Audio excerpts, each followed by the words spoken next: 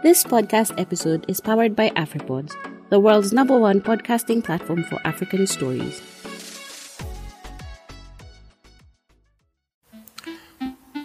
There are pretenders among us, people who have mastered the ability to hide their pain, failures, struggles, and inadequacies in life. People who have the ability to mask their imperfections through material wealth and careers. In the last 20 years, social media has exploded and incubated these pretenders to grow in number and attitude. But one day, one of these pretenders broke away. This is his story.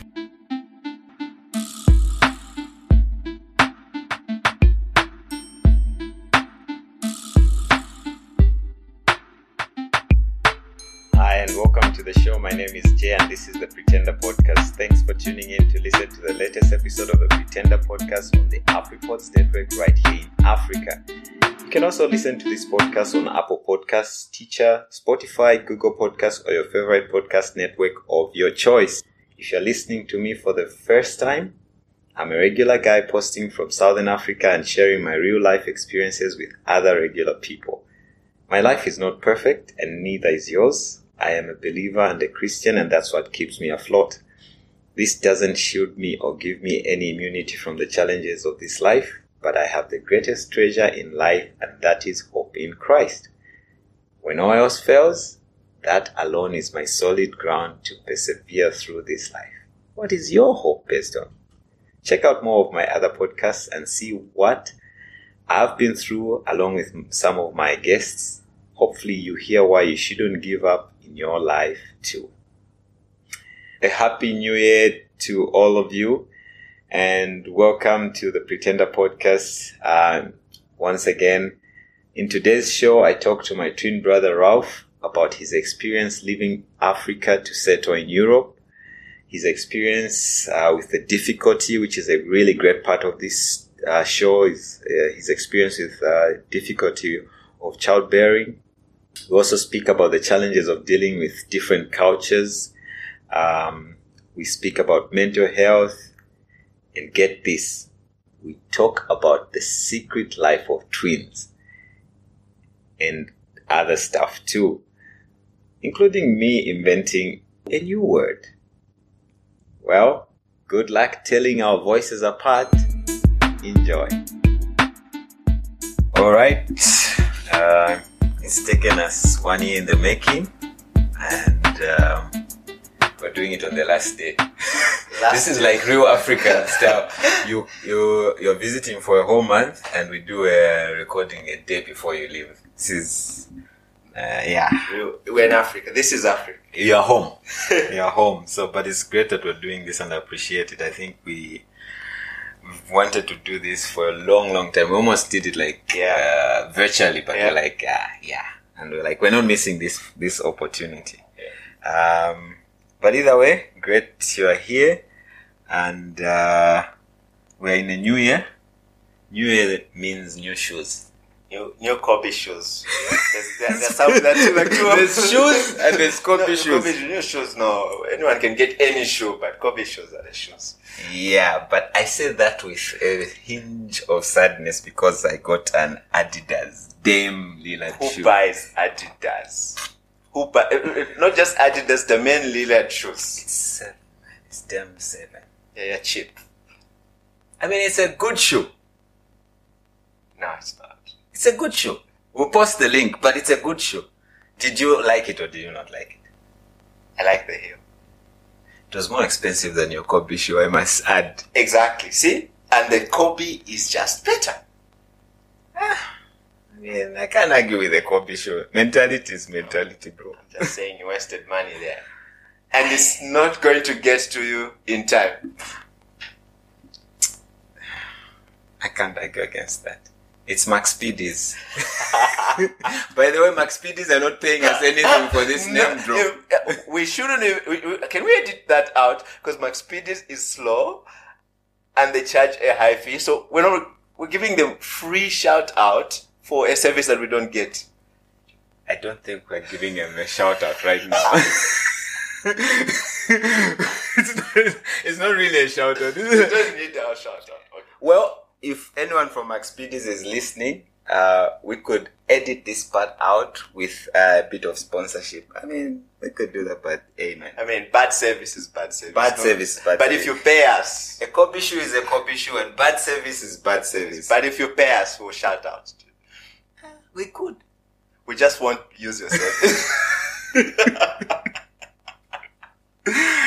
Yeah, but I mean, basketball shoes are a thing, and I mean, we won't go too deep into basketball shoes because this may lead into accounts, and accounts may lead to the wives, and The wives are listening. you know, and we need to be accountable. So we'll end there, but there's a reason we're talking about basketball shoes. Like, to us, basketball is a big deal. Yeah. And this year, the last time you were here, did we play?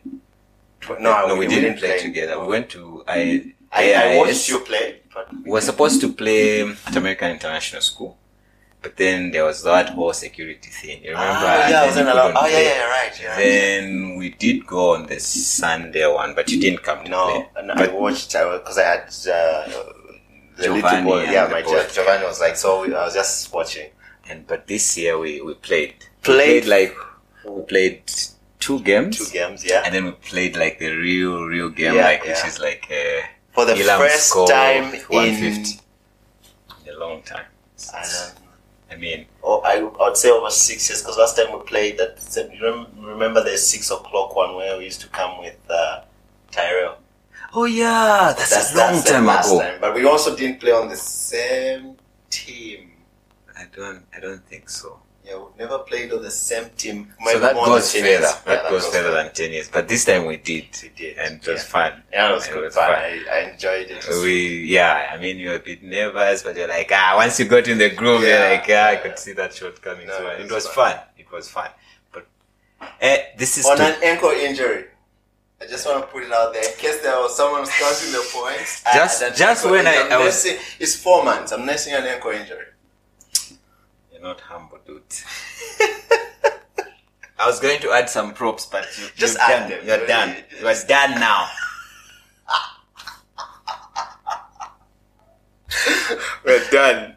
But it was great. I love playing with you. Played with you since we were introduced to basketball. I mean, 2002. I want to say 2002 is the first time we started playing but basketball. it was earlier. I think maybe we were in grade 8, and we had like the first intro where we didn't really know how to play, but then after that it was like we played a lot. And then I think there was a time just after college we didn't play a lot together. We played on some teams, some college teams together. Yeah. But after that, I think I stepped a little bit off basketball more than you did. And I did too, but I think it wasn't as much as you. I mean, maybe 2007 we didn't play. We didn't both play. I remember I had an ankle injury for a long time, but then also we were going through some stuff. we couldn't. We started having girlfriends, but Yeah, I know. Yeah, so, definitely. can you edit that bit? No. What is said is said. It's written, man. We have it here. So we had lots of fun. I remember the high school days. Like, people didn't want us to be on the same team. Bifford brought that up. Bifford brought that up Sunday last when we week. went to play. Yeah, He's like, these guys can't be on the same team. Like, dude, this is like 20 years ago when we last played. Exact, and that was going to be a problem. Everybody was like, yeah. And then the wild card was like, but you guys can tear us apart. Yes, so if we play on different teams, you'll be making turnovers, passing to the wrong person, and we're like, we got it. And that works. That worked that instantly. Yeah. And I think what I remember was the last game is like your defense. Yeah. And Jimmy from the other team was really killing us, and it was really good. And we were like, I'll take Jimmy. That took me back in the day. You know, like, defense was our thing. Even if you're not playing like we're off, like we hit it, and you had him locked in until you sat down. And like, but that was tight. Like, you could. But then after that, you also like got into your groove of your shot. Because Yes. I mean, if you're playing defense, If you're playing, because then defense, it also allows you to pick the ball. Maybe you have a better chance of picking the ball. Right, If there's a miss, right, someone right. takes a shot, or you get a steal, and you push the ball forward, and you also open up because you've got. It's kind of happened a lot where I was like, I get the ball, or someone gets a stop, and I'm able to run and get into position. So I think it helps because defense is you're focused on one thing, and then so your groove comes in, and you're creating offense for others by getting those stops, getting rebounds, and I think that always gets me into we talk about it a lot about getting into the groove. Once you're defending, then you can pass the ball or whatever, and before long you're able to shoot. Yeah, so that's fine. Yeah, I like that, and I enjoyed defending that. He's really good, that guy. Yeah, he's really good. Yeah, he's good. He's good.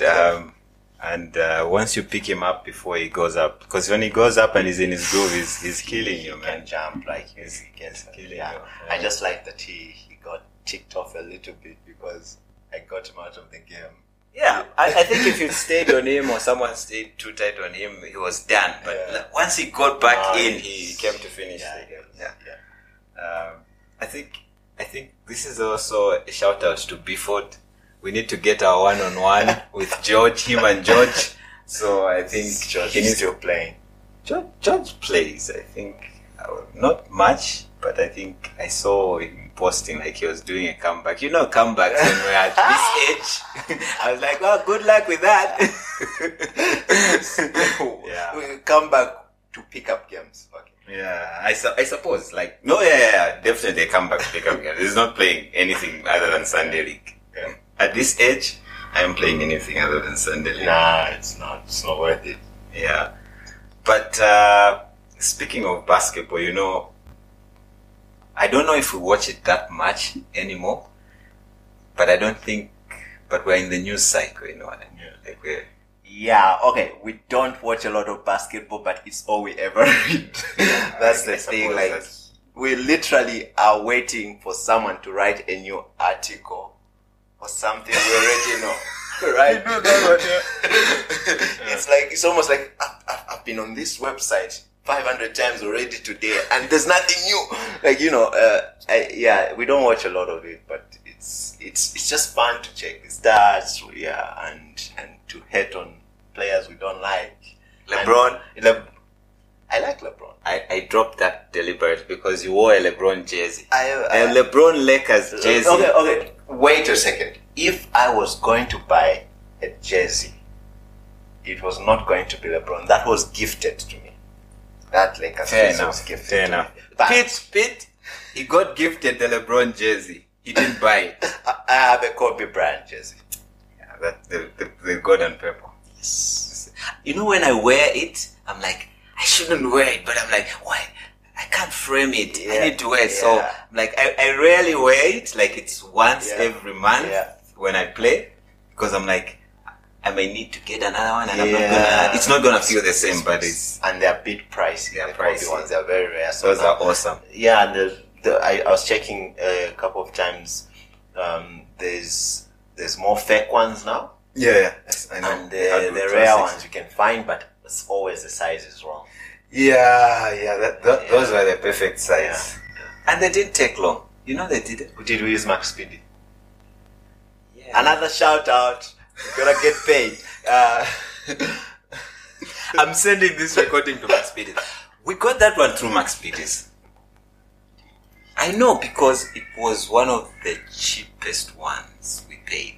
Oh yes, you're right. Yes. But is that what? If anyone is listening, we ship a lot of stuff from eBay USA. That's should be saying that if your wives are listening to this. But sometimes, yes.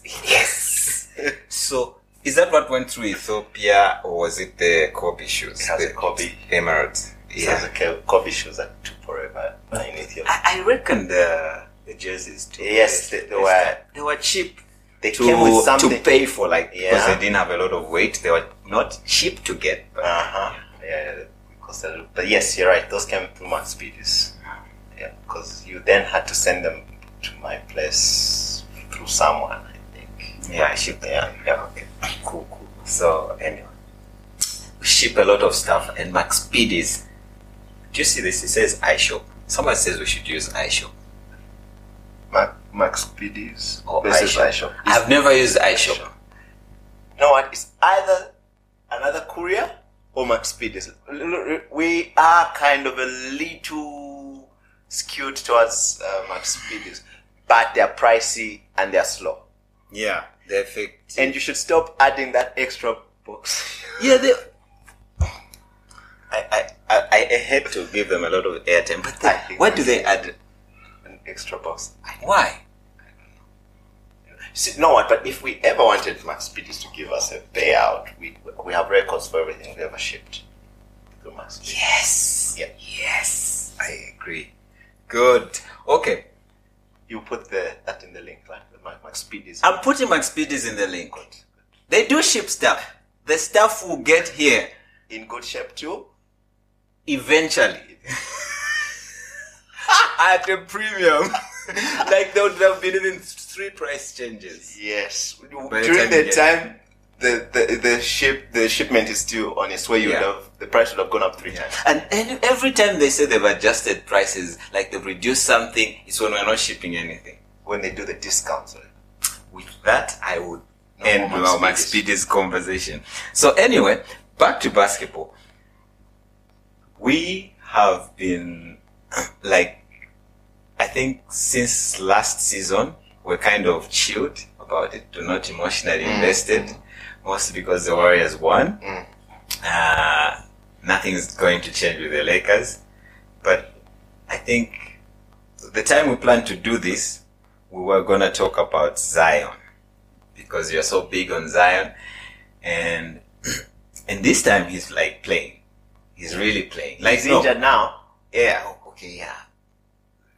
When he's not playing, he's injured, which is like a long time, like a year out or something like that. And watching him, I feel like it's a bit difficult and heavy to watch him now because he's like heavy, like you cringe because of the injury thing. I think it would have been pure to watch him without that history. Yeah. Are you still thinking he's got a long career? Because I'm not so big on Zion having a. I think Zion is still a big NBA star. I just don't know if his body can carry him more than 8 seasons. This is good because then we're balanced with Lonzo. Lonzo is a bust. You're big on Lonzo. No, granted. Okay, Lonzo. Context. Lonzo is. If we were talking about an investment that we made into something, Lonzo would be it because we stayed up until 4 a.m. It's probably the only draft we've ever watched in our lives. To see the Lakers pick Lonzo. And they did. And it was a rough start for Lonzo. And I never gave up on him. I love that player. But truth be told, he's a bust. He's never Hey, played you give the context about the bust thing. Okay, so He's a bust because he can. Lonzo is a good basketball player. Any criticism that he got early in his career for the things that he couldn't do, he went and worked and learned. He's one of the best 3-point shooters in the NBA. And defenders. It's like pure point guard. He moves the pace for the team when they play. The challenge is Lonzo is always hurt. He's always injured. Replace what you just said with Zion. I didn't deny it with Zion. I didn't deny and it. We're with even. Zion. But Lonzo might never play another basketball game again. Might. No, but might. Zion even will Zion might. Zion will certainly play another basketball. Say that. But when is Lonzo coming back? When is Zion coming back? Next week. It's 2 weeks. He could come back in There's 2 no weeks. timeline for Lonzo. Hey man, it's injuries. You never know, man. Kohai was out for like 4 seasons. You know what? He's been out for 4 seasons. He's like Kohai is like load shedding. Yes. When he's there, he's there. But you never know when he's there. Exactly. That's like Lonzo is Grant Hill. I think Grant Hill got to play. I don't know if Like we can say that. season. We can say that if Lonzo comes back, if he And what doesn't, will he come back? if he as? doesn't come back, we can't compare him to Grant Hill. Grant Hill is a Hall of Fame. Yeah, but He played enough games. Okay, he played enough games. He didn't just play to his potential because everyone viewed him as an ace, which he should have been. I love Lonzo. I just think he's the best.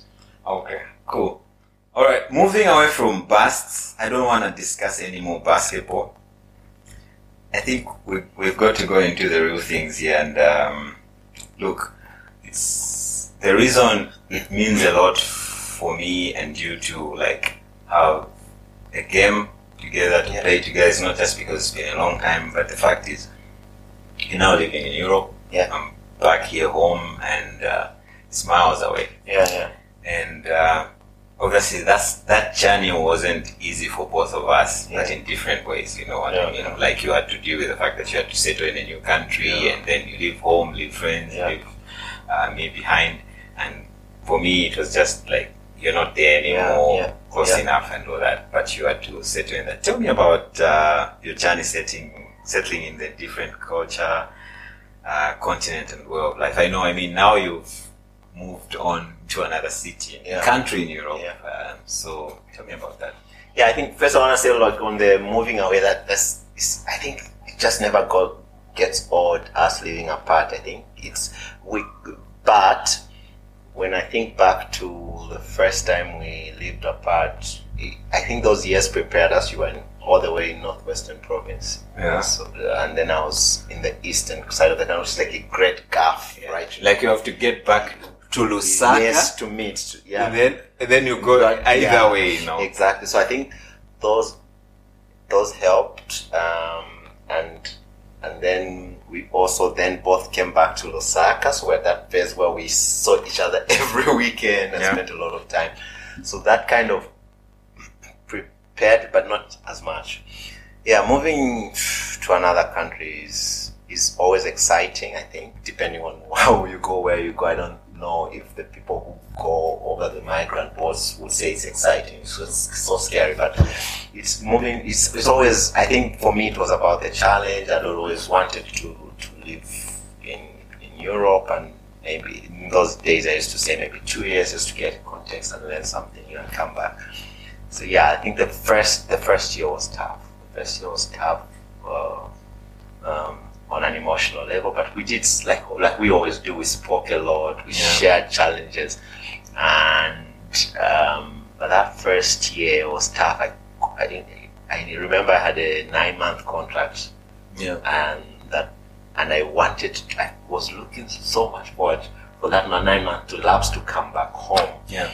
And then that was extended to a year, and it was just not easy. I remember calling you in Vienna, just breaking down. I think I'd gone for a meeting there, and things just, it's different. You're dealing with cultures and people. You always call me a lamb because I always believe the best about people until they prove me wrong, and a lot of people proved me wrong and took advantage of my openness and my desire to connect to people. And that particular moment was the worst. And we talked through that night, right? And so that's how I remember. I think beyond after that, all the challenges that have come have been easier. But moving to a new country is exciting. But because I think for how many months Chip was back here for a month. The first month she was on. It also felt like years, but it was only a month. For a month. She joined at me. the most, but it was like 3 weeks or so. And I remember do we sell our stuff or do we not? Do we sell our stuff? Do we not? And then we eventually was like, we're not coming back. We sold our stuff. The fourth month there we started selling our things, because also it messes you up financially. I think I couldn't deal with it because that was 2018, right? 2018, and I was also in transition. And it was the worst of feelings. I mean, and I remember because during that time I was also relying on you a lot. because I was going through a lot of stuff and I was trying to find my feet, leaving a job and trying to set something up. And I feel like 2017 was like a good year where like I was completely dependent on you. Like, you know, we're doing the swimming lessons. It allowed us to spend a lot of time and whatnot. And then 2018, we're moving to a new house and boom. You have to go. I was excited about it because I know that's what you wanted. You've always wanted to do. You're set up for that sort of thing. It's for you. I always tell people like, why aren't you following your brother? I'm like, my brother, you don't get it, but like that's where he belongs. At least for now, that's like, he had that dream, you know, and he's built for that, you know what I mean? He still faces challenges, but he's built for that sort of thing. I'm not, like, I don't. It's funny you should say that because I get the same question, both from people, less from people who are here in Zambia, but from people I work with or people whom I get, like, is your brother going to join you? Like, you don't get it. People just expect this thing that they're twins. They just go everywhere. They like this. People always miss the little thing that we're different personalities, but very alike. But at the same time, like, it's I don't think they get it. I don't think they get it. I don't think they get it. Like, most people sometimes, and I've gotten certain people, when they know you, they get to know both of you. They've had an opportunity to interact with you. Like, oh, you're not really alike. Well, because they can tell you apart. And then, but before they're like, oh, you're so alike. But they think that's where, like, the alikeness ends. Like, it's the maybe and now I can tell them apart. But at the same time, they can't get the differences. Like, I always tell people, like, you could be here and we're talking about it and you won't even get it. Like, you'll be smiling and we're speaking the same language. You know, that kind of thing. So you're right about that because, like, we're so different, and I tell them, like, I could go and visit and be fine with it, but him is like, that's his thing. Like, he wants to be there. It's part of his dream. It's part of his journey. And in a way, I feel like that's how God set us up. Like, it works for us to be like, I'm here, you're there. And we have a link to both worlds, you know what I mean? And, that's true. And it's because the same thing, like, you are into farming like crazy. I am not. I love living on a farm. You want to live on the farm and be served the food and see the animals and see the nature, but not do the work. Ride the quad. Which is, you know what is strange? I didn't like manual work whatsoever. No. Like, I don't even know how this whole farming thing. I think it's, again, it goes back to the personality. Like, I'm more wanting the quiet, the peace. Let me tell you one thing. Let me interrupt. I went to see Dad just a week or so ago in Kawe. And I look at the setup at his house. The family, I'm like, have I seen this? I'm like, oh my God. I know, right? I know. Last month when we went to see him, I was like, we're having a conversation, like, did I turn into Dad? You did. Who owns stuff? My dad won't throw away a thing. He has newspapers from 1998. Look at my desk. And you don't either. You've turned into Dad. I know. I was like, that's what the family thing. I was like, speaking to him, I'm like, did I really turn into Dad? I heard clutter. I have a challenge with, like, throwing away stuff. And now I love farming and growing and you're a cheapskate. Look, I bought. We're not going to mention figures here because I'm going to be in trouble with my wife. My shoe is 3 times expensive than yours. No, it's not. It's like 2 times. Okay. No, I can't argue with you on the cheapskate. Before shipping. You don't even bargain. Okay, it's tough. You know what? This is funny. When I do work, I am like one of the toughest negotiators. Like, I negotiate partnerships, I negotiate sales. But when I'm buying something, I am useless at bargaining. It's like you think you've negotiated with everybody. Exactly. That's your way. Useless. Like, I'm like, how much did you spend on that? Why? Like, let me show you something. Like, the same thing, I'll get it for cheap. I'm like, why? It's the algorithms. I live in Europe. The algorithms are just big Europe. Which is funny, because I remember when we were in college, you were the thrifty spender. you're like, we don't spend money. Like, yeah, why? Why? It's money, it has to be spent. Now you're like, I'm trigger happy now. yeah, that's exactly why you're at home in Europe, dude. So, but then what did you find like most surprising and most challenging, like moving to Europe and like you didn't expect the things that obviously you thought you would find, and what did you find that you didn't expect, and what was like the biggest challenge to adjust to? It's a tricky one now. So for context, I moved to Rome in Italy, and now I live in Hamburg in Germany. The first surprise, no, I want to say surprise, the thing that had the most impression on me moving to Europe is the respect for work, any type of, and I remember saying this in my first visit here. Yeah. The janitor has a role to play. That guy contributes to society. Whereas here we classify a lot of the work. He's a gardener. He's in the office and whatever. But if the gardener doesn't clean your house, things get messed up there, and he plays a role. You respect the work that he does. He's doing work. We don't look at it like he's not as educated. No. That's that up to date. I lift it up, and when I don't know, maybe change my perspective, but it also it made an impression on me, so that when I come back and I speak to people like that, oh, he's just doing this course, I'm like, no. As long as that's what he wants to do, and he's not stealing his work and he's contributing to society, there has to be something to do that job.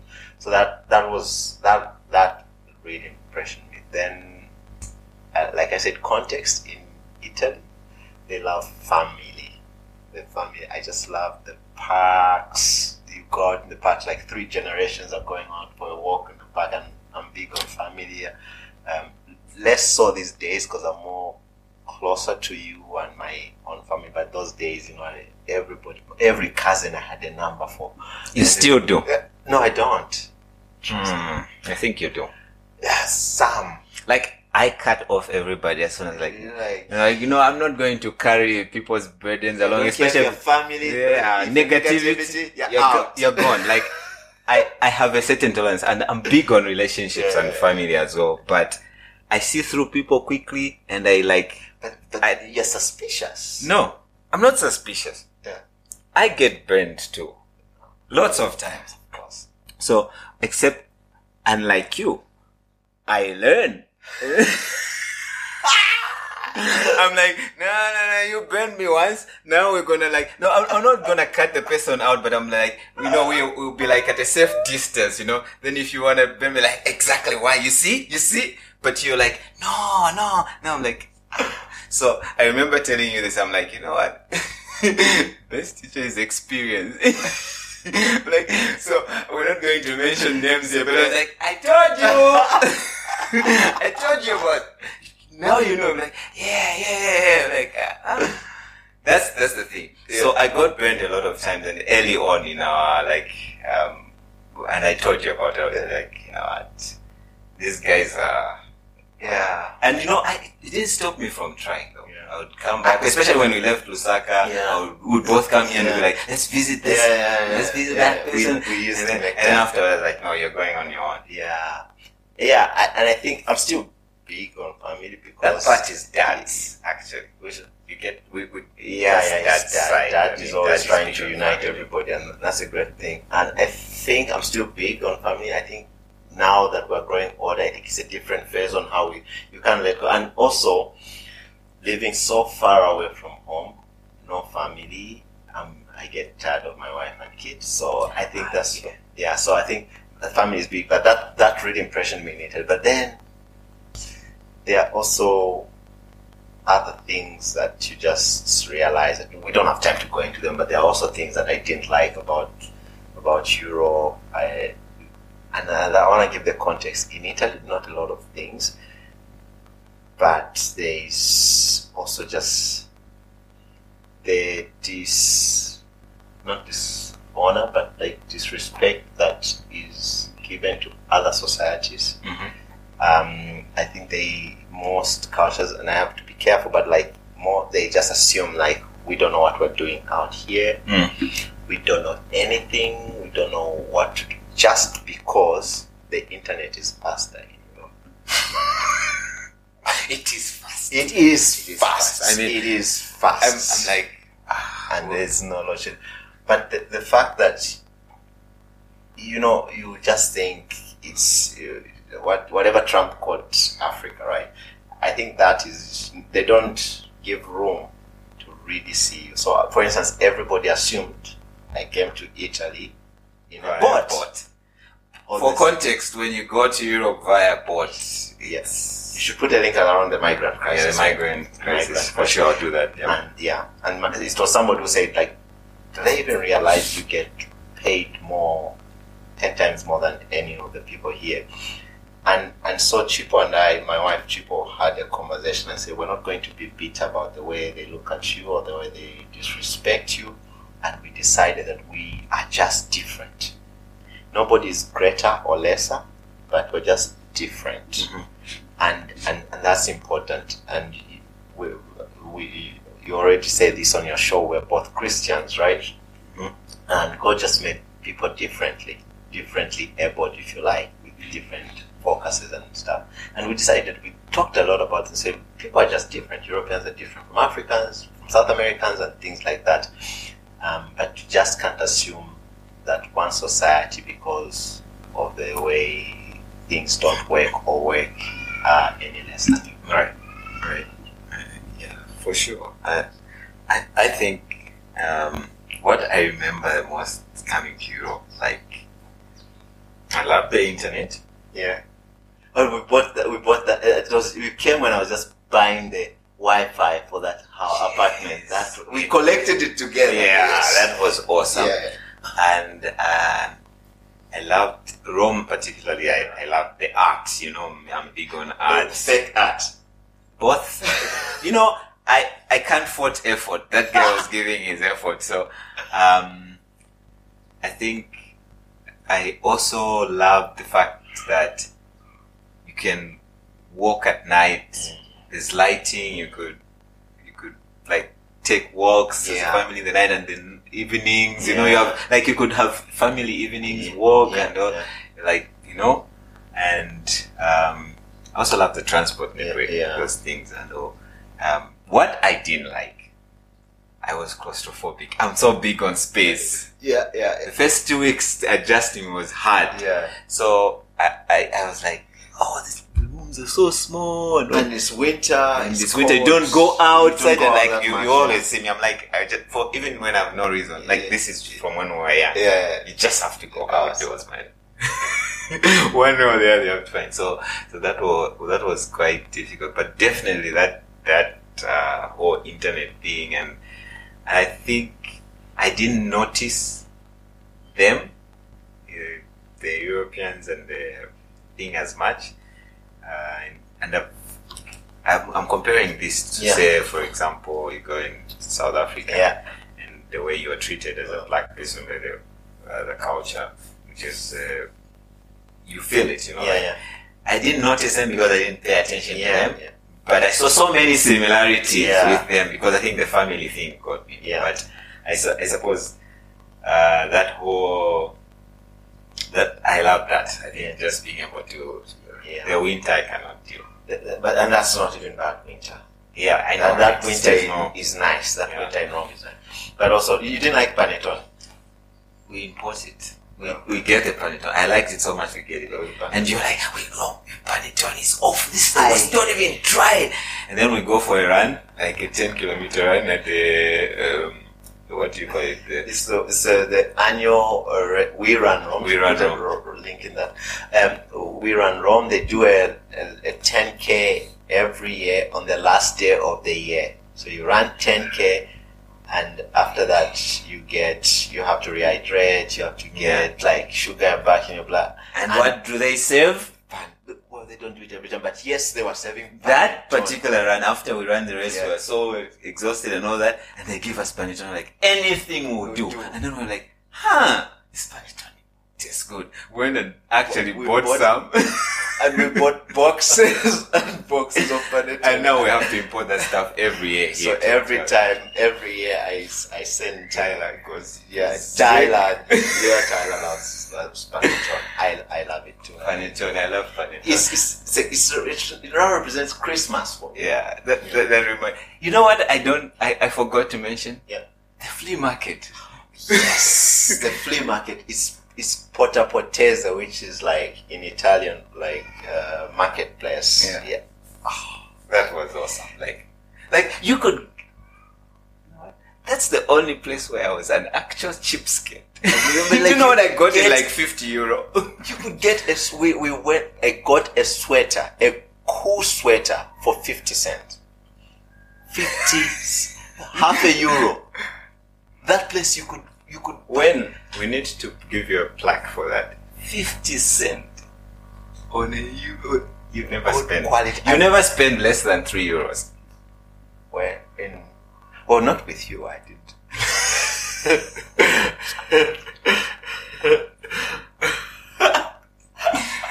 Oh man! But seriously, that flea market is one of the best every Sunday and stuff. Yeah, but like we had fun going through that. That visit when you came, I think that, and on a serious note, it kind of released me and I felt settled. Like it didn't feel so far away again. But even between that, we'd come before because you came after Giovanni's birth.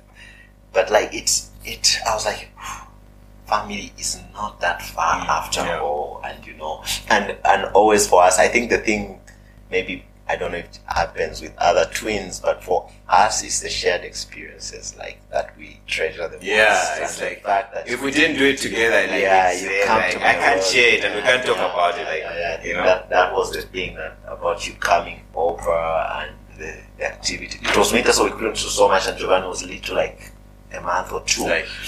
But we did so much stuff. We went everywhere. Decathlon. We didn't buy a lot of stuff from Decathlon, but we went there several times. Yes. Like you actually pick something and then you're like, if I think about the price, can I get it later? I don't get this. Yeah, for sure. I mean, even like for myself, like that was 2019 going into 2020. It was like a transition phase. I needed it. I didn't know I needed it that much. I needed that visit. And I know 2020, getting back from Europe was a little bit tough, but I had like this, I think, renewed focus. That's where I really transitioned into and into other stuff that really made sense. But I think it was so critical, and I just didn't know that, so it was great. But I think one thing that I don't want to lose focus on is like you moving to Europe, and we talked about Chipo staying behind maybe for 3 to 4 weeks. But she had a big role, like in really settling and supporting you, because she had to quit her job here first to leave from Chipata to join you in Lusaka, and then before she could settle in, and then you guys had to move to Europe. I mean, here about my show, we give credit to the women. We give credit to the women in our lives. Tell me about the role that she played, and considering that it was really a big change, what was that like for you? I would never have been able to do it. I don't know if I ever told you. Right after when we were about to get married, I really like I said, I wanted to go to Europe for a long time, and that I was applying for this Chevening scholarship to the UK to go and do my master's, and we were about to get married, and I was telling her, so I'm applying for this. I'll probably have to go for a year. Then she told like, what about me? What happens to me? Like, you could stay a year without me. She was like, that's not happening. That's a little bit selfish. She was like, I was so pissed off. Like, oh, you said this is my dream. But eventually I came around. I was like, she's making sense. We're only about to get married, and this is me going to do my dream, and then I leave her behind. But one thing about her is and that's connected us. We are both adventurous. We always wanted to travel the world, and her leaving her job for us to come and live together. Then she gets a job just as I'm moving to Europe and says, hey, I'm coming with you. I think she plays a big role, being so supportive. She's always, we do everything together. So I mean, she's a big reason why I'm successful, and I'm also comfortable in taking risk. If I want to take any risky decision except buy a coffee shoe, I will let her know. I need anybody's permission for that. I will let her know, we talk about it, and more often than not she'll say, let's do this. And so and sometimes, many times, even just my most recent job change, she was like, you need to go. You need to. She's the one pushing. So long story short, she gets me, and where I want to go, and where we both want to go, and she understands how to. She knows exactly how to push me, how to ask me to check these things and all of that. And by the way, she's the only person in my family, my little family, who's got a master's degree from Europe. Levels. Yeah. So she's not like she's just been sitting around and hanging out. So and that's the thing. I mean, we've had this conversation. I think we had this conversation with them, the four of us, Sarah, Chipo, and you and them. Like, we are the people everybody sees, and everyone who is interested. You are the twins, and we're the risk takers and that sort of a thing. But behind, they're like there, you know what I mean? Like, you know, and people would assume like, oh, they're just people who just sit and they're not doing anything. Their wives are being, also these guys are like the ones with all the money and all the ideas, and then their wives are just sitting, but they're like, they're not people, so to speak, like, but they're really doing big things of their own behind the scenes. Absolutely. So that's a good point to make, and people often see what's on the surface. They see, these guys are taking their wives to work. It's not taking. We're going together. Recently, just when you guys came back from SA to do a course in farming, which you are big on. I'm like, you would never get me to do a course in farming. But Sarah, you've not even been in my garden.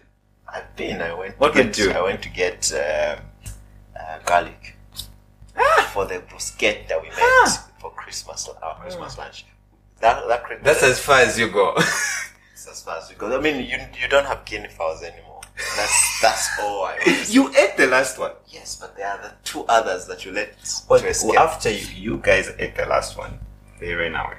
They're like, we're not being eaten. We're not ending up like those guys. I mean, we should claim them from the neighbors. So for sure, you were speaking about them, like being our wives being in the background, but they're really the ones, like, you know, they're doing. I wouldn't say in the background, actually. Yeah, but because people don't see that, like, maybe if they always assume, Ralf took his wife to Rome and then to Germany, and they don't get that like, we're speaking about the challenges, they don't understand what it means. Like, she's the one pushing you, she's the one encouraging you to make the moves and that sort of thing. And also, she's not just sitting there, she's doing her own thing, a big thing. Right. Just because my wife doesn't have a podcast exactly. doesn't mean she's not doing big things. So that's definitely they are in the background because people see what they want to see. And then, you know, I'm at a stage where I don't care if you get the story. I don't owe you an explanation. Exactly. So, like, you don't have to give the necessary detail to everybody, but they are actively there. Yeah. They're actively there, steering arguments, pissing you off. Exactly. You know, that kind of a thing. They're active. They're quite active. Yeah. A little too much. But you know, you're right, and I think I remember when you said, you know what, we were so adamant about not getting married early, and then one day you come like, I think I'm getting married. What's this dude doing, right? What's this dude doing? But I think I always say, don't go into marriage just for the sake of marriage. Go in when you found the right person and you want to share the rest of your life. And we've been really blessed to find each of us one woman, two spouses, a spouse for each of us that really compliments us, and that's the word, compliments us.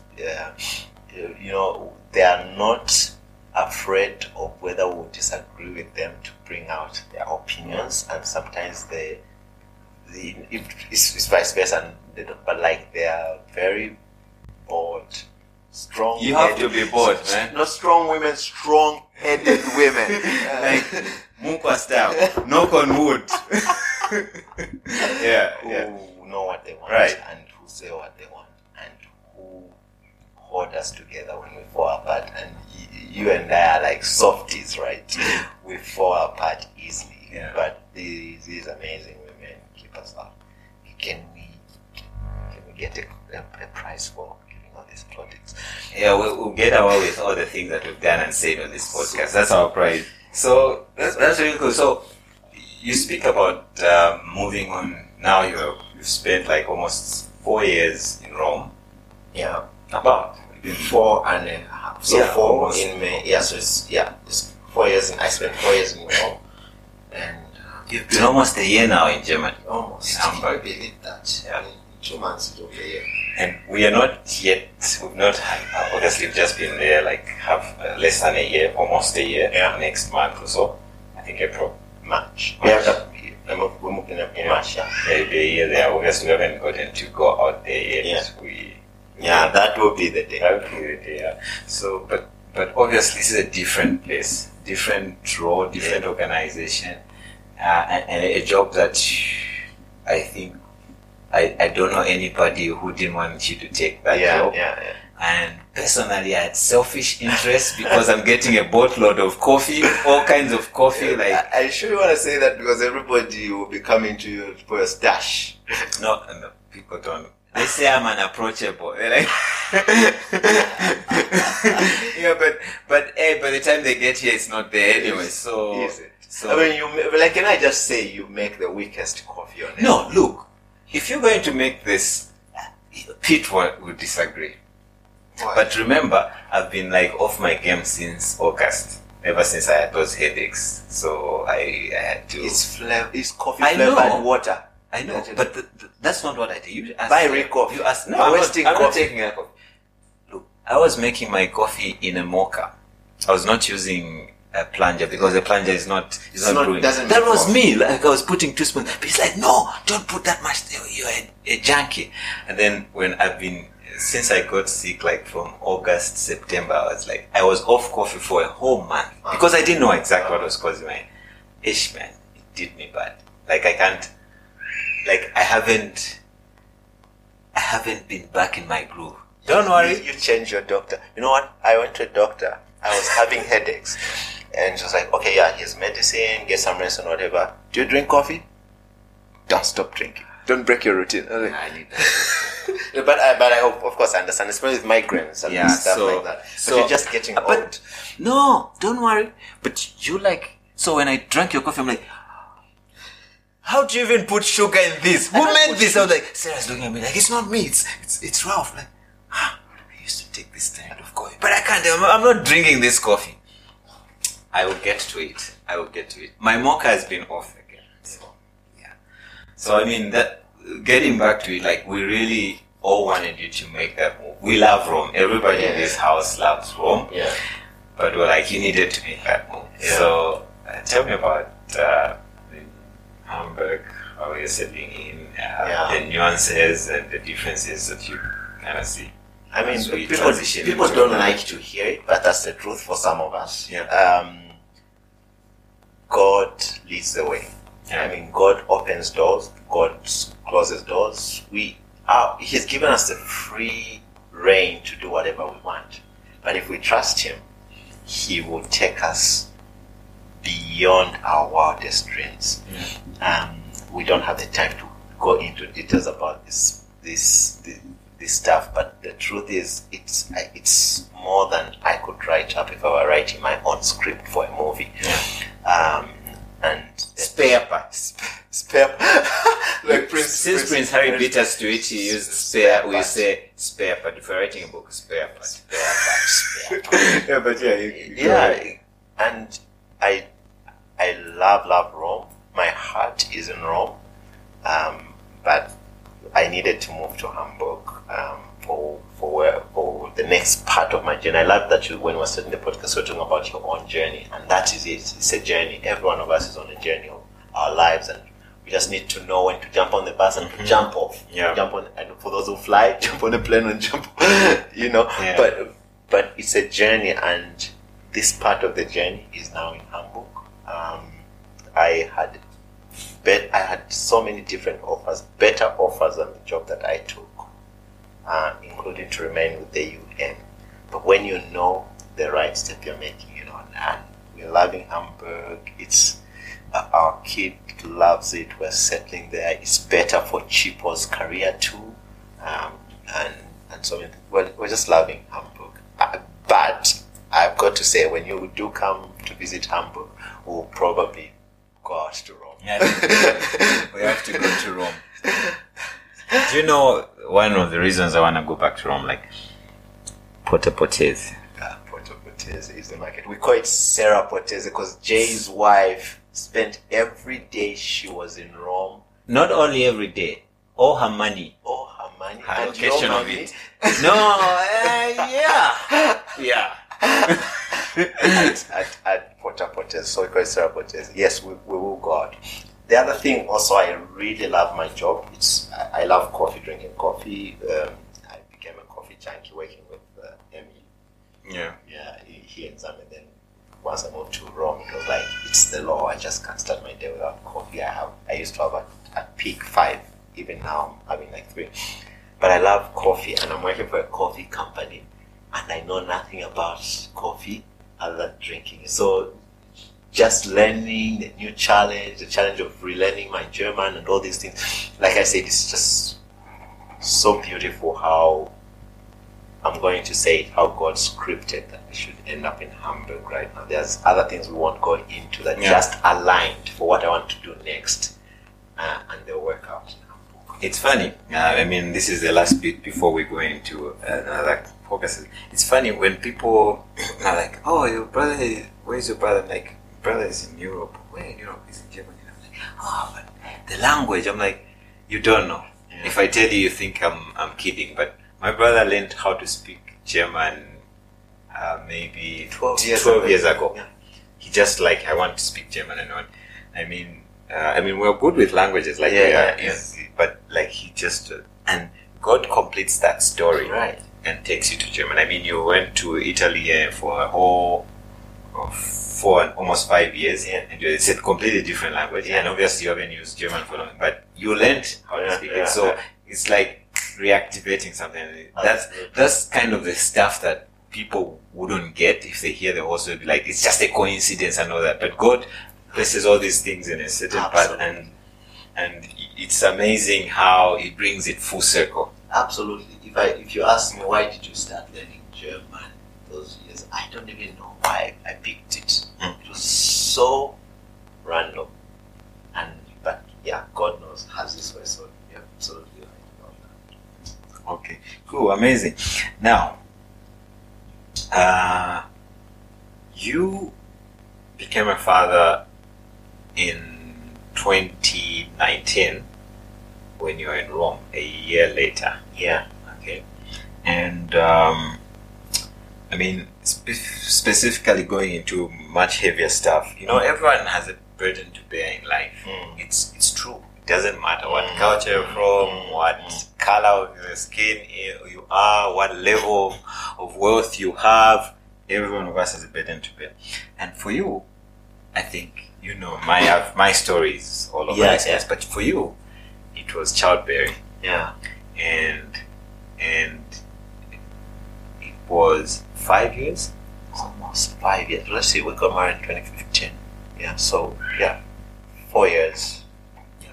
And it was one of the hardest things for me because obviously I went through the lose a child, but I eventually had a child. Yeah. And I felt like you speak about shared experiences. That's one of the things, like you and Tyler have been buddies forever. But like for me, it wasn't like complete. So I always kept constantly praying about it, and it took so long, first time you told me that you're expecting, it was just awesome. But just being able to have that child there, Giovanni being born, and to come, I mean, it's a whole different thing. Yeah.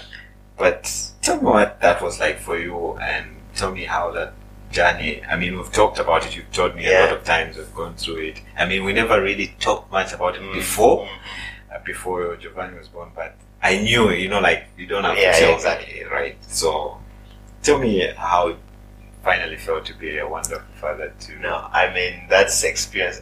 By the way, Giovanni's favorite story is about how he came to be and the day he was born and when he came home. And I tell him this story all the time because his name, Giovanni, is John in English. Yeah. And he's a miracle. Me and Chipo just say he's a miracle because we didn't even think we'd have him. And he's named after the scripture in John 1 verse 6, which says there was a man sent from God whose name was John. And because we're in Italy and he was born in an Italian hospital, coincidentally also called San Giovanni, we called him the Italian version of John, Giovanni. But yes, that was a tough period. And can I just give a shout out to Chipo? Yeah. Because often the biggest pressure when struggling to conceive or in childbearing and childlessness, the biggest pressure is on the woman, at least in our culture. And I think it's the same in other cultures too. And you can only imagine some of the questions that you get as, oh, you've gained weight. Do you have something to tell us? You know, people, you know, but she was such a strong woman, more patient. I was ready to give up and move on. She kept believing that we were going to have a child at some point. And so that was not it's not something that we talk about often, and which is what we should do. And I'm glad on this podcast you provide the platform to talk about things like that. Look, I just gave you plaudits. And we it's something that should be talked about, and it's more common than you think. It's only after my experience that I started to hear it a lot. Just like I think the last podcast we were talking about miscarriages and losing children. It's more common than you think, but it's never spoken about, right? And it was such a difficult one because you don't know when it will happen. It's a hope that kills you. Will it not? Will it happen? And I mean, long story short, it's not an easy burden, but all through it, and I'm starting a website and a YouTube channel to tell different stories, and I want to tell the stories of hope that I got from different people at different points in different aspects of my life, and I just want to say it was difficult, but I think eventually God comes through, and it's true. I was there in that ward when Giovanni was being born. We stayed with Chipo 19 hours a day before playing Scrabble, which we love to do every time. And then I came at midnight. I was called. She was like, I've been taken to the theater to deliver. I stayed with her through that night. If you've never been at the birth of the child, it's the most beautiful thing. There's Giovanni right now. There's crying. Giovanni, yeah. He wants to feature in the podcast by crying. Yeah. But that was what I remember vividly every moment. And I was the first to hold him before Chipo could hold him. It's 3 years old, man. Unbelievable. He's 3 years old. When you speak like about shared experiences, I think I told you this. Yes. People who have kids without complications, so to speak, and a lot of people assume children is just mom and dad went to bed because this is a kid-friendly channel. Mom and dad went to bed and were pregnant and a child, and you take it for granted. That's why I think most people don't really understand the custodianship of looking after a soul and a child. But when you've had difficulty in having a child, and then you actually you value them for what they are, sometimes to a fault. And I feel like that moment when you actually, the child comes. Everyone, when they think about children, they think about costs and college already and all those things. And they're there, I agree with you. But I didn't. Yeah. Like, and it's the same for you, you know, like, did you cut the umbilical cord, by the way? Yes. People love this. You know, that whole experience, like, everyone was like, I was just waiting for her to be discharged. I'm like, I'm there like the whole night. And you don't sleep. Like, you're just looking at this thing and you're like, is it really, is it true? It's ugly, by the way, when it comes out of it. Yeah, like, all that thing. I don't know, did Giovanni cry? No, he was busy. Same with Tyler. He's like, he's just there, yeah, you know what I mean. But that whole experience means something, and throughout the life of the child and your life, you have a different. Everyone treasures their children, but when you actually realize they are a gift, they are a gift. It's not man-made. You just don't choose. If you choose, you would not have it anytime you don't want to have it. You know, they are a gift. So that's a big deal. I mean, I'd like you to like share what you advise couples who are going through that, who may not end up having a child, some would do, because I think it's a big battle that people are facing, a big challenge, and also specifically men who are going through a similar experience, you know.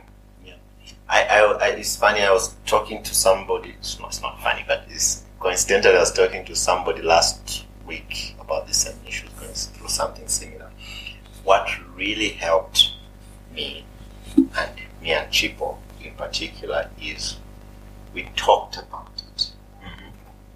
Talk about it, cry. I am not ashamed to say I cry sometimes, and I cried a lot because I love kids. Me and Tyler, even today, Tyler, Jay's son, we're really close. I love kids. We had 15. He thinks you're cooler than me. I am. That goes without saying. Uncle Ralf is cool, not Papa. We talked about it and we shared experience, our frustrations, and what we want. We also dream when we, And the second thing is let go. I was saying this to someone else. Let go. It's easy for me to say maybe now because I have a child. But your life and your marriage relationship will not be defined by having or not having a child. You can choose to let it define you. And somebody also said this, and the science backs it up. Very rarely is childlessness permanent. Very rarely. Yeah. There are specific cases, but a lot of the times it's different things which I won't go into, and because I talk to different people about it. But let go. So we let go and we immersed ourselves into each other. We said we're going to share and have an adventure together. We were fortunate enough to be moving to a new city, so we were exploring and having fun. We had games. We spent time with each other. And when even it happened, we saw the signs were there, but we didn't even think it was that. So let go, immerse it. But once you decided this must happen by hook, by crook, or by whatever, that the pressure stays, and it's the same for everything. No business, whatever. Right. So that's I'll say number one. Talk about it as a couple, share experiences, your frustrations and whatever. Talk to other people if you can. And number two, immerse yourselves into each other and let go. Number three, maybe it's number one, go to the hospital or medical and just get the understanding. What is the issue? Get tested. I hated going to the hospital for this. It's a bit, especially the process is not fun. But it's important. So okay, where's the issue? And also for men, let's talk about men because we're men here. I got a question, would you believe it, by someone, wow, you still stuck with this woman even without a child. And the assumption is always there's something wrong with the woman. Right. So no, it's not about that. And there's typical, we know all these stories where people just go out, because, like I said, you're defining your marriage and your age by having a child. So therefore, I'll go and get a child from another woman or whatever and things like that. But as men, supported our wife, and a lot of the time it's about this conversation. Our wives are not strangers. They are not, kids. We talk equally, and when we talk to them about how I really want a child, it sucks to not have a child, to say these things and to share and to talk about it. I think, what's the point of having a child if your marriage relationship and the fundamentals of your home are broken? So that child will just walk into it. It's not the child that will change things. Mm-hmm. Yeah, so invest in your relationship. That's what I would say. There's so much more I could share, but I think that those are the easiest way I can put it. That's amazing. And then transitioning into how that really affected you, as you've shared a bit about it, but this kind of ties into the segment I want to go into, like, with the many challenges you go through and with the many trials and different tribulations.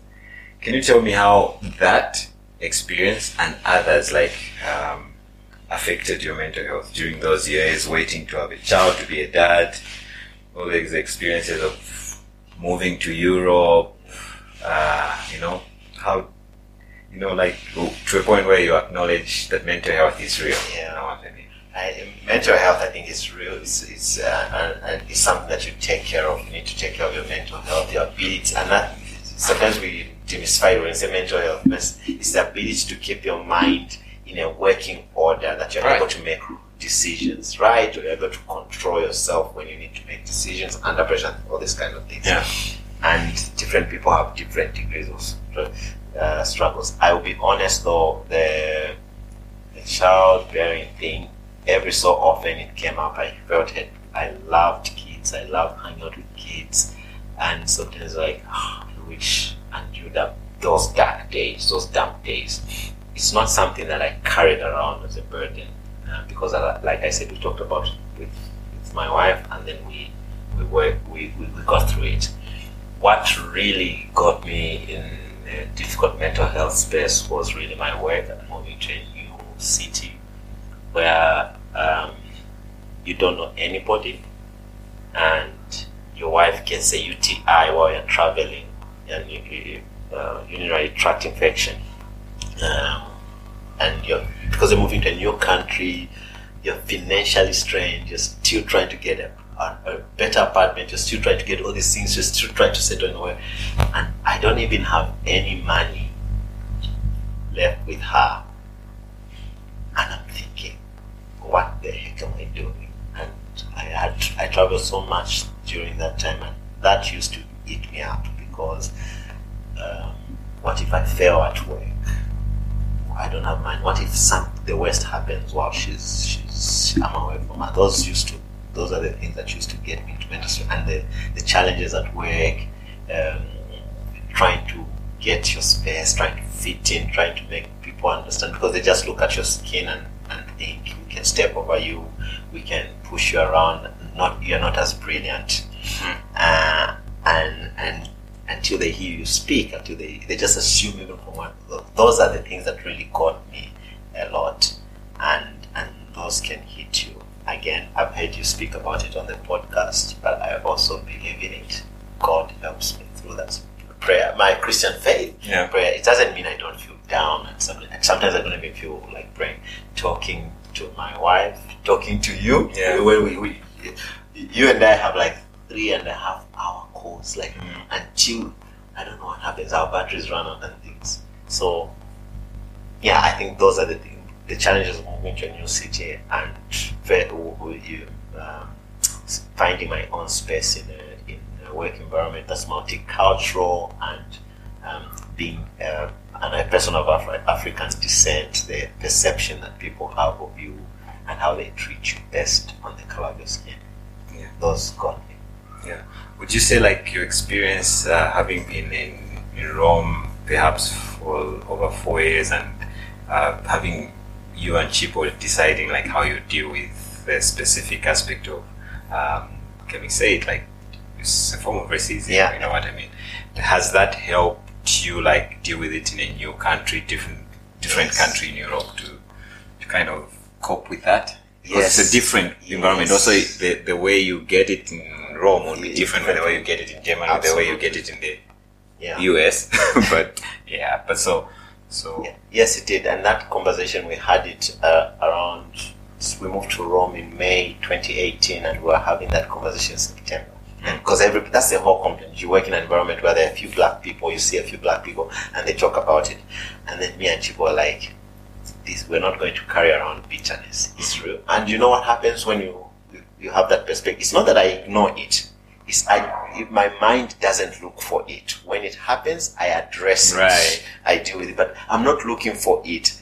And therefore, I'm free. I'm not controlled by how people treat me or how they choose to treat me. And that's perspective. And again, I learned to call at work. I learned to call it out. Not necessarily racism, but if somebody treats me less than they should have treated me or deal with me, and respectfully by the side, have a conversation with them. I know what you are doing. I don't behave like that. I wouldn't do it to you. But please do the right thing. Yeah. I don't tolerate it, but I also don't orchestrate going offense. Right. The solution to some of the challenges is not, you can't, maybe it's a bit tricky for me to say this, but you can't always fight fire with fire. Right. You pour water on it. There's no fire. Yeah. Yeah. There are times when you've got to fight, right? But you have to understand. Wisdom is the principal thing. That's how I won't add anything more to that. Yeah. Knowing what to do and when to do it. Yeah.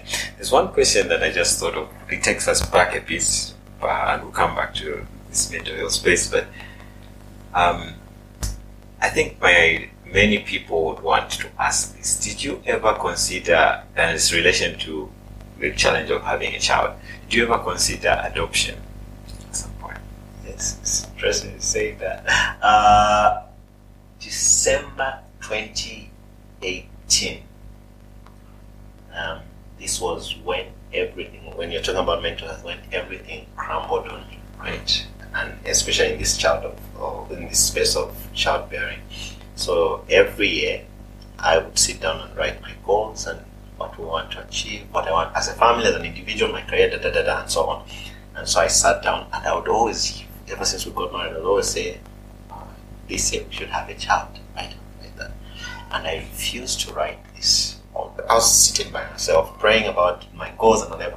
And I said, God, I'm not going to write this because I'm okay if it doesn't happen. I'm tired of hoping. So I kind of gave up and I refused to write it. And then that night, I was speaking to Chip and I was like, hey, we had spoken about it before. I think I've given up. Can we adopt? Can we just adopt? And she was like, well, I'm not really ready for it. And then I've always wanted a dog, you know this. Yeah. So I said, okay, can we at least get a dog? It's funny you asked that as well, yeah? Yeah, exactly. And she hates dogs. And when now you tie them like to a child, that's the first thing that so we're not having a child, so we should have a dog. So yes, we always say to keep an option if we wanted, but I think if she had said yes, we would definitely have then started going through the process of thinking, what are we going to do? Where are we going to adopt? But it didn't progress beyond that. It was always an option, though.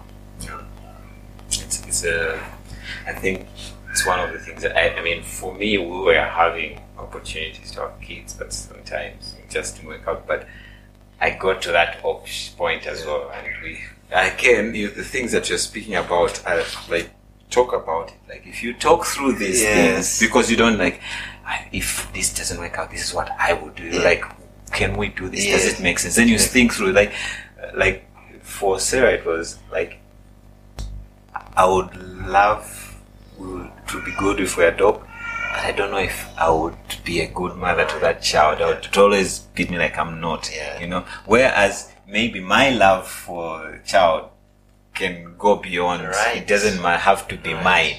Like, for me, it's a big deal. But can I ask, at which point were you thinking of adopting?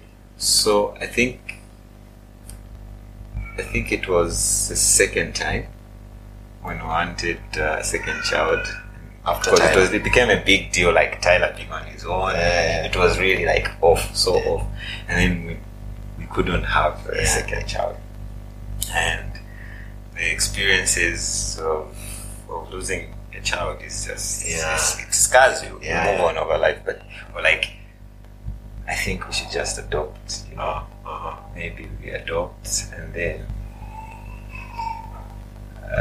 we talked through it, and she's like, I don't know if and it made sense to me. Like, I never thought of that, I would love them, but there's always this thing which would make me not to be the best mother. But like, it made sense, and ultimately God did give us a second child. So, but I think it's important we talk about it, because there are people out there, right? And if you haven't talked about it, you don't know. You know what I mean? And I always wonder sometimes also, and I've heard this before, where people like decide to adopt, then have their child of their own, and then the dynamics also have to change. So it's I don't know, I can't speak to that experience, but I've heard about it. So anyway, so I thought maybe we should go back to that. But going back to mental health space, one of the things that, like, when you think about it, like, mental health, you defined it brilliantly, is about keeping your mind in the best shape, being in the best shape, because if it's not, there's effects, even physically, on the body as well. And often in Christians, we are believers here, and I don't back down from putting it out there on my podcast. Like, we're believers and people of faith, so, but in our circles, you can struggle with your mental health. There's something wrong with your Christianity and that. But I wanted to hear, because it's a sensitive thing. Right. Nobody actually says they can, and sometimes it's credit to people who say I'm going through a challenging thing, but they don't realize the mental space. Is not there. So and some areas you can't even talk about it, But tell me how you've kind of balanced leaning into your faith and still being able to practically deal with mental health issues, and how have you kind of, you spoke about it earlier, but how have you kind of balanced into your faith and also practically dealing with the challenges? Relationships and human relationships are about talking and conversation, right? Challenges in the family, challenges at work, challenges you talk about it with someone, and someone might get you out of your head. It's just a few weeks ago we were saying, like, when I'm thinking about something internally, I'm only adding my own opinions and my own thoughts, but when I bring it out and I'm telling you, maybe even while I'm saying it, I was like, that sounds as stupid as as it is. It is. And to think that that's what I wanted to do, and I was building on that. And or even before another person tells you, what a stupid idea you've been keeping in your head, right? Yeah. And that's why that's first and foremost, and that's why I think it's very delicate. It's not delicate. I reverse my words. It's, in Christian circles, we don't talk about real issues. Like, very rarely will you find someone who will come out and say, hey, if I was giving this example, I will, when I was here, and it's one thing I miss at my church, Sunday worship service, afternoon we go for evangelism and follow up at the campus ministry. Monday we have Bible study in the evening after work. Tuesday we had like a leaders meeting, and Thursday Bible service. Often on Friday there will be an overnight. Saturday there will be a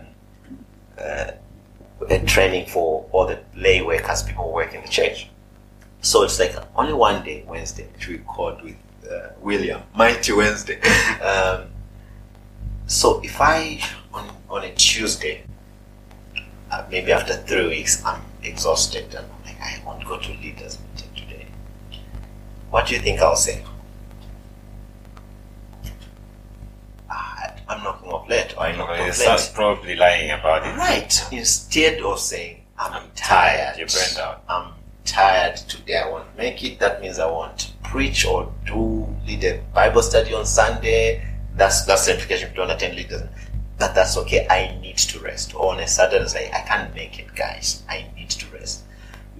The first reaction, you're not serious about God. You're not backslidden. You're backslidden, whatever. And that is the bit in our Christian circles that we struggle with. And I've become an advocate to the point, like, I don't care if someone says I'm less of faith, but I bring out the issue. I'm tired.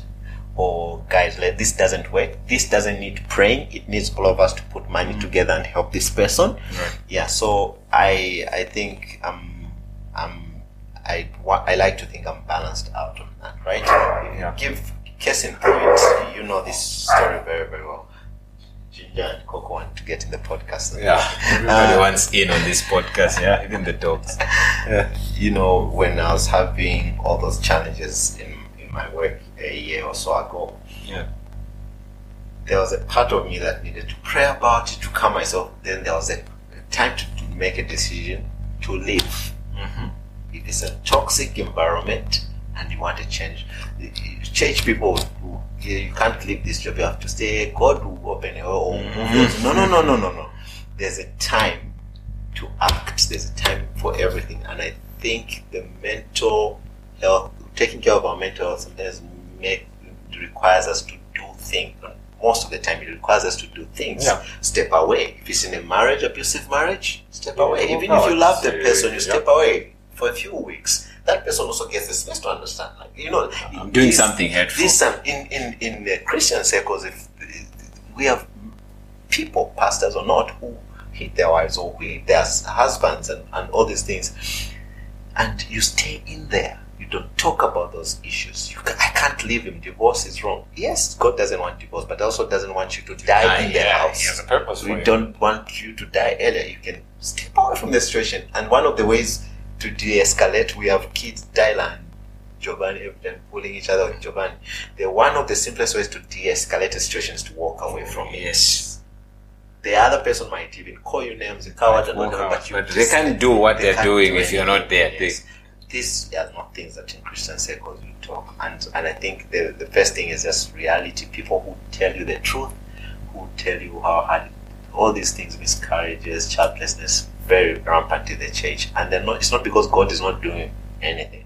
It's because we're not talking about it. We're not sharing experience and saying, this happened to me, don't worry. Yeah. You know what? Just focus on this. And you can go talk to me. Tell me about it. Oh, my wife and I are quarreling a lot.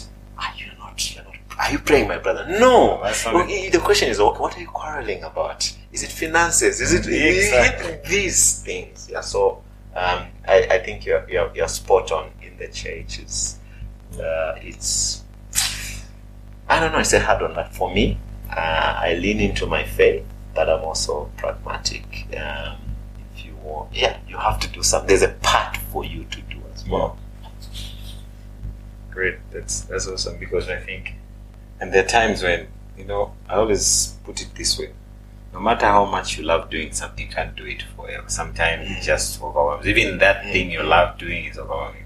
And there are times when, like, I can give you an example. Like last year was crazy in terms of work at church. I was health-wise, I was not there, and then my other co-leader wasn't there, and I was burnt out. Yeah. I've been telling myself, like, starting into this year, I feel like exhausted. I'm struggling, to do things that relate to my faith. And most people, when they think about Christianity and faith, they just think you're just going there to preach, or you live in a bubble, or they don't live. The practicality of Christianity is that you live in reality. Right. You face everything everyone faces. I always say it's the hope that differentiates us. Like the life here is not the end of it. If I don't make it here, it doesn't mean I'm done for, like it's that hope to know that, first of all, someone else has walked this walk and persevered and been victorious in it, and I'm trusting in them. Right. Like, that's Christ. That's the center of our faith is hope, is that despite or in spite of what you're going through. So there are times when you're like, you know what? I'm reading the Bible and I'm getting nothing. Yep. I'm praying, but I don't want to pray. Right. Like that's a human feeling. Yeah. And that's what we're talking about, he was saying, can we be practical about it? Can we be practical about faith? So when you are praying, look, I don't feel like praying. Yeah. Can you help me with this? You know? And God, what God often does is, God doesn't always, there are times when he has stepped in, you know? But often it's wisdom. Everything is based on wisdom. Yeah. Like, he gives you the wisdom on what to do. Yeah. Often you'll be like, you know what? It's because I really don't want to do it, but I have to do it. Something like that. There's always that wisdom to do with it. So, definitely something that I love. I love that you bring out, in balance to that. So, yeah. Okay, we are quite done here. We're like 1 hour, 30 minutes so far. But there's something I want to ask you. So, I thought about, say, the last time you were here was like 2021. 2021. And I think I don't know if it's that trip, but I think it's that trip when you are here, I felt like you're not really that excited to be back home, and you didn't, maybe it was some of the issues that you're going through at work, or some of the challenges that you're going through, but you're not that excited to be here. I mean, coming here is always like a big thing, but it wasn't. I sort of noticed a big difference this time around, like you're all excited about it. And I was wondering where that's coming from. Yeah, I think there's two things I think that were happening then. Yes, work was just, there's no other way to put it, hell. Yeah, I'm good at my job. Everything was going well, but I had just had a tough situation in the team that I was working in. That was it. Then we had lost Mam Luce. Chipo's aunt, who was really close with Chipo, and that was it. For the first time we were going to come here, she was not there. She didn't get to hold Giovanni. That really, but at the time I was actually seeing a grief counselor from work, and I was having calls at so that those things were really heavy on me, and I was in the middle of a transition. I'd decided I was going to leave the United Nations, and I was looking for space. And then there was a big question coming home. I had this very burden, and I was just telling Chipo this yesterday. This burden, for the first time, it was true that every time I leave home, I might not come back to find the people I was find, and I didn't know where I was really belong. Do I want to be here with the people that I love so that I can spend as much time with them? Like you, I was just there's so many things going in my mind. I don't know if Sarah told you that time. When we came during that year, you took me to the plot, our house. Your house, and I felt like I didn't feel excited enough for you to tell you that you've done a good job doing that for me. And I told Sarah, I think I'm just struggling with living in two worlds. And I think maybe Jay even thought I didn't like the job that he did at my plot, because I was just in a kind of a hazy space. And this is the mental health that we're talking about, is dealing with so many different things, but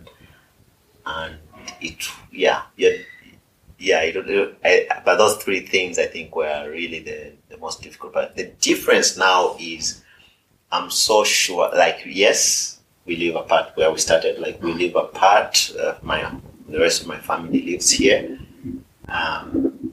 but I'm not away from you. I'm so sure now. Even if I won't come every year, I may not be able to come every year. The difference is now I'm so sure. I know where I am. Yeah. And again, there's no other way to beat a bully other than facing, even if it batters you down. So I faced all the challenges that I was facing. If we're talking about mental health, you have to push on, right? Yeah.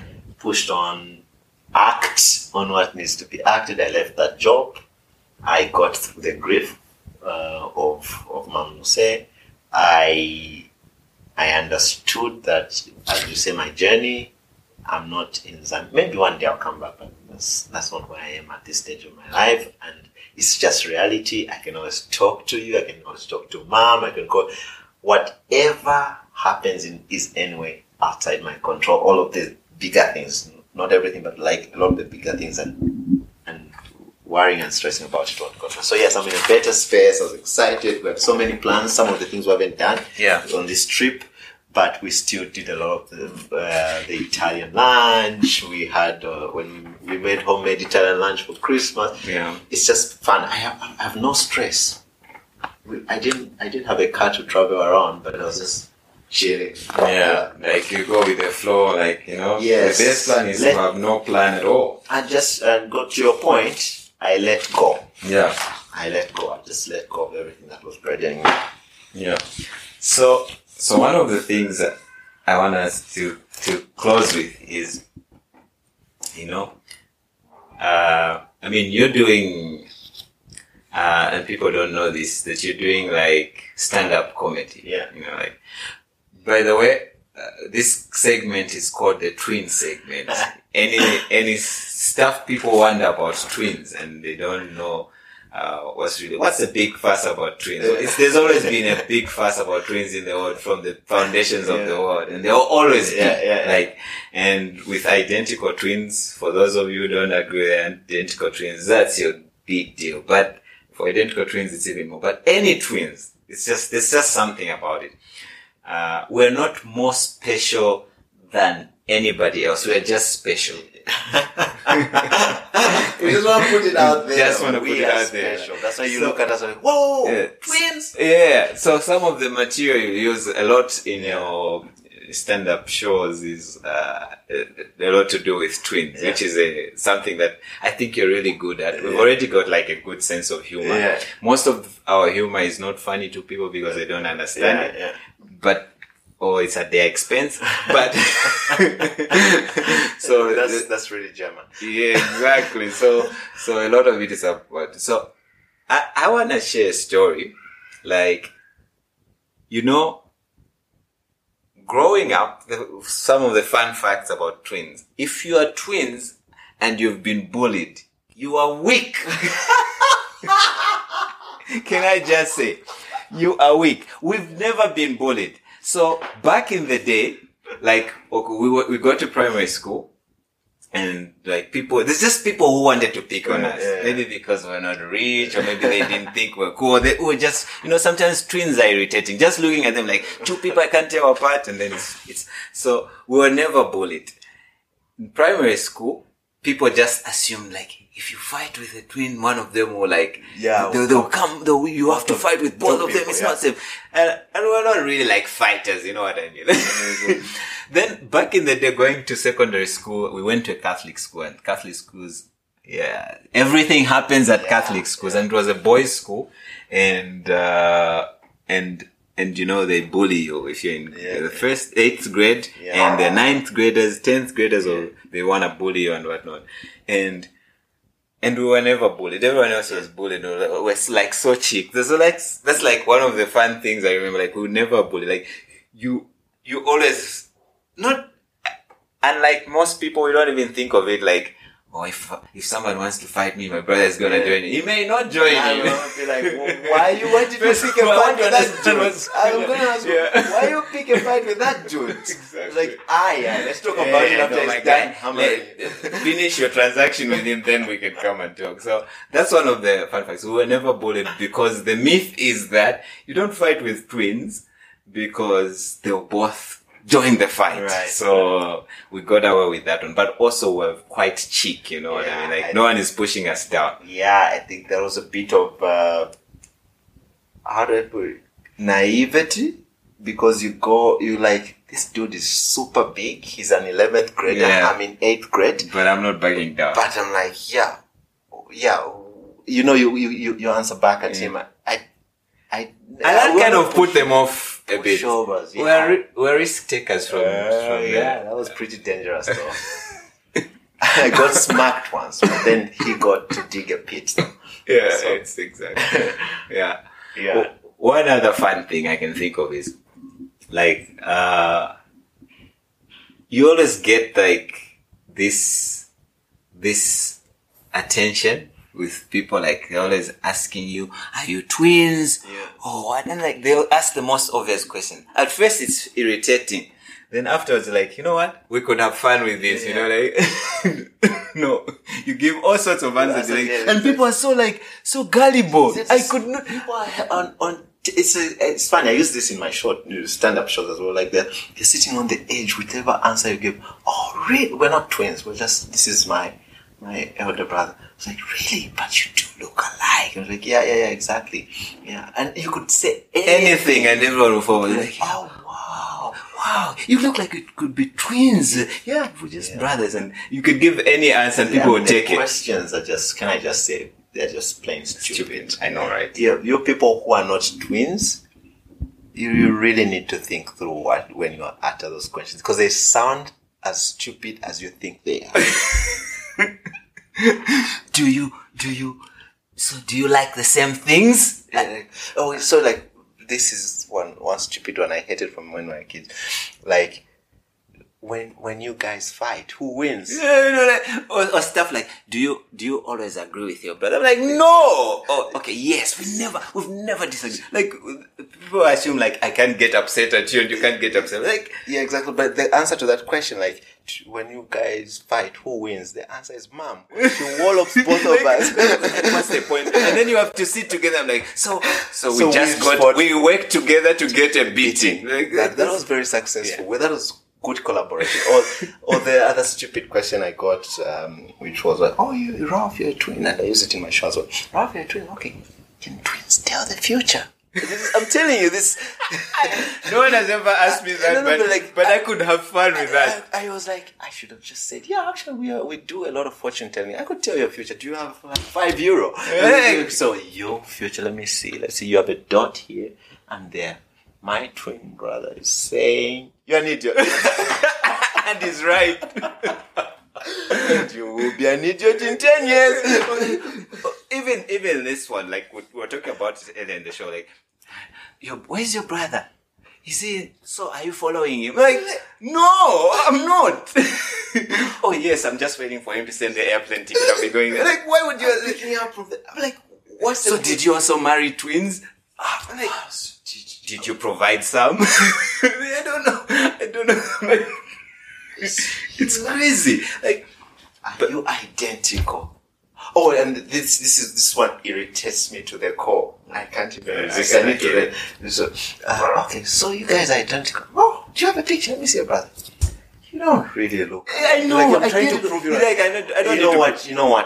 You don't have to. It's not about looking at. We're identical twins because we split from the same egg. It's not the science. You people like science and you don't want to listen to the science, but that's the thing. And like we started when we started with the show, like, a lot of the things that make twins identical are not things that you actually see. Yeah. You never get to see them. Ask maybe our parents or relatives or closest friends, and they'll tell you, or our wives. Yeah. Trust our wives. They're probably not approving of us sitting here together already. So a lot of those things, you don't get them. Like, that telepnotic thing is real. Yeah. You know what I mean? I can sense. What did you just call it? Come on. I don't want to repeat that word. Hey, man. That's not your word. It is a word. What's the word? I made it up. Yo, that's exactly how they made language. Listen, that's exactly how they made language. Like, this is called a boy. Why? Like, in English it's a boy, but has anyone ever thought of why? It's just a boy and this is a girl. It doesn't mean anything because it's just by association. So I'm associating. Telepathy. Okay, look, we call it telepnotic here. But anyway, this telepathic thing about twins is real. Like, I can sense if he's not. I won't even know sometimes that it's relating to you, but I'll know that something is wrong. Like, exactly. It's so real, and then that sense. And this used to happen a lot in basketball, you know, like I know exactly where you are and I know what you're going to do next. Right. Exactly. I'll put that pass there because you know, it's a thing. Yeah. It's a thing. It's a real thing. So, and it's weird. I agree with you. It's weird for you. Like, how do you know? It's just that thing. So, I don't know if when you're on your own, you can sense where somebody else, even wives and husbands have been trying to get to this point for centuries, to get to a point where I know what he's thinking. It's like, who do you have as your next of kin? That's a tough one. That's a tough one. It's always a tough one when I'm filling out the form. Yeah, exactly. I am married. Yeah, but she's not probably picking the phone. She can't be the next of kin. Nah. But your brother is out of the country. He's gonna pick up. If you call him, he'll pick up. He doesn't have a handbag. No. He won't say my phone is in the handbag. Or if you call him twice, he knows it's to pick up. And he won't find 6 missed calls and say, oh, I just thought you were trying to... I'm trying to what? I don't call people 6 times, Yeah. So there's things like that. What other fun thing can you think about? Yeah, my favorite is when we were kids, and I use it in my show as well, because you always, even now we get attention, but when we were kids, it's massive, because we looked alike, you just look exactly the same. It was more, I think, tolerable than when you're adult. Yeah, because this is the point, right? You're walking around and then people are like, oh my God, twins! Oh, you guys are so cute! And then they give, here's some 10 kwacha, go get something. But now, they're like, oh my God, are you twins? Nobody gives money to two grown men. Exactly. That was always fun. Like, good. Oh, do you remember when we went to collect our grade 12 results? And then the headmaster is like, I don't know how this happened, but you had the same point. I remember. You were not, and I know you were sitting in different rooms. They went to great extents, like put us in separate, separate this so far from each other. Like, so he remembered that. Like, how did you get this? Useless. We were just disappointed that we were expected to get better results. Yeah. And that's all he cared about. And that's all you care about. Like, how did you get this? I'm thinking, but you do realize all the different subjects. We got different grades. Just that they added up. Yeah, I know. Like, he was so amazed. That was really fun. Yeah, that was fun. And I remember switching classes. That was fun. Teachers never really. Oh yeah, exactly. Switching. Oh, you collecting my results in college? Yeah, that I still do. Yeah. I don't know if I don't.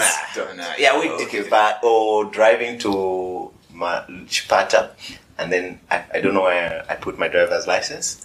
And then I just showed the officer yours, and he didn't. Oh, good. Go. Or I crossed the Zim border with your passport. Yeah, exactly. We switch passports. That was something else. What else did you do? I remember there's something that happened. I'm trying to remember. It's gone. The worst part was like you had to get a beating for if someone else doing something. Like if you do something, it's either you get the whooping together. Oh yeah, I use that much. That's my favorite part of my stand-up show. Like where you go, like you did something, and then I walk in, and Mom gives me the, because I was the first on the scene, and then later on she realizes she got the wrong twin, and so now she can't unbeat. Yeah, how do you do that? Man's done now. Man's done now. Control plus Z. So then she feels really bad. She sits us down and then says, "I'm so sorry that this happened. It will never happen again. The next time any of you does something, I'm going to ask which one of you did it, and we both of you." And that happened for sure. Yeah, like that's what happened. Oh, like, Jay did something. Why didn't you stop it? All right. The guy made his own decision. You're supposed to, and Dad, like, that was Dad's favorite. Like, he's like, you're supposed to tell me. You wanted to do it. Exactly. What did you expect me join him? The other bit I always found funny was the I appreciate when we talk about the differences between us. We have different personalities, but I like it's a mystery, right? We're exactly the same and not yet different, and it was Dad's thing to dress us alike, buy things exactly the same. It was Mom's thing to buy us different things because women know. Yeah, she wanted us to be. I don't know whatever she was doing, but like it was great. It was a great thing. And these two things never communicated these two people. No. So it was like, okay, let's go shopping. You're getting the blue thing, you're getting the black thing. We go shopping with that. Both of you are getting that. Same thing. It was always interesting, those dynamics as well. But he always bought different toys. Do you remember? No, the cars would be different. They would either be different colors or different shapes. Oh yeah, the cars, yes. They were always different. Yeah. Even when we got the Formula One, I remember the Formula One was white, one was black or grayish. He always did that. But with the clothes, forget it. With clothes, no. With shoes, no. Things like with the toys, you're specific. Like, unless they were really like, you couldn't differentiate. Maybe the shop always just had the two different things. I don't know. Yeah, but I mean the space shuttles were the same. The space shuttles, the fighter jets were the same. Yeah. I can remember every single toy Dad got for us. Like that's really cool, you know. Those were cool. But Tyler was asking me about this today. Like, but I was like, why do you like space shuttle? I was like, because the space shuttle I got, even though now we've got SpaceX from Elon Musk, I don't like it because I love space shuttles. They phase them out, but like the shape of the space shuttle, you can't. I'm always attached to that. I was like, it's a plane. No, it's not a plane. And the building, you know, like all the fancy things they do with like the SpaceX and the new spacecrafts. Yeah. Like they're different. They're amazing technology and all that. But the build, the science, like it kind of, it's like a plane, but the plane that goes in space. That was what it was all about. I mean, it was dangerous. That's what it was. Yeah, it was dangerous, for sure. We don't want to bore people with space shuttles and all that, but it's been great fun, amazing to do this. I think doing a podcast is like one of the things we've always wanted to do. Yeah.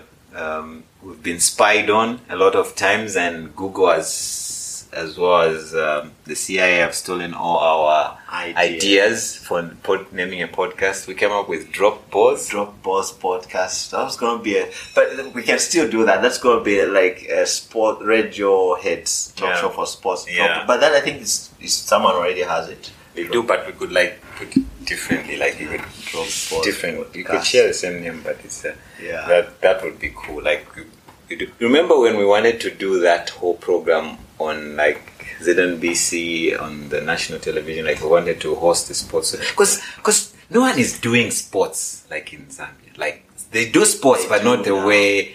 Like it would be interesting. It's not backed up. It's all choreographed and all. Like I don't know if people would appreciate it, but I mean it would be like. I mean you will start. I mean at worst, if you do a YouTube show, the worst is people don't click on your link, but you do it anyway, right? Yeah. Everybody started somewhere. Yeah. Hey man, it's a great privilege of having you on this show. I think it's one of the coolest things I've always wanted to do. We do almost everything together. Yeah. It's like riding bikes together. Yeah. We've always done it for years and years, and it feels different. Yeah. It's super fun. I've really enjoyed it, and I'm glad we managed to do it finally. Yeah, finally. The next one we do is virtual. Yeah, we'll do a virtual one via Zencaster. Yeah. All right. Super. We are out. Check the statistics. Man's done now. We are out. Whoa, man. That was such great fun. Ralf and I always have fun doing stuff together. This was no exception. And you know what? I too learned a lot from him throughout this conversation. You can learn something from anyone, including your own clone. Well, that does it for this episode of the Pretender Podcast. Please continue to send in your feedback on the contact provided in the episode notes. Please remember to rate and review my show. And if you don't want to miss an episode, bookmark it on Apple Podcasts or follow my show wherever you get your podcast from. And you'll get notifications every time I post an episode. Thanks for listening. I'm out.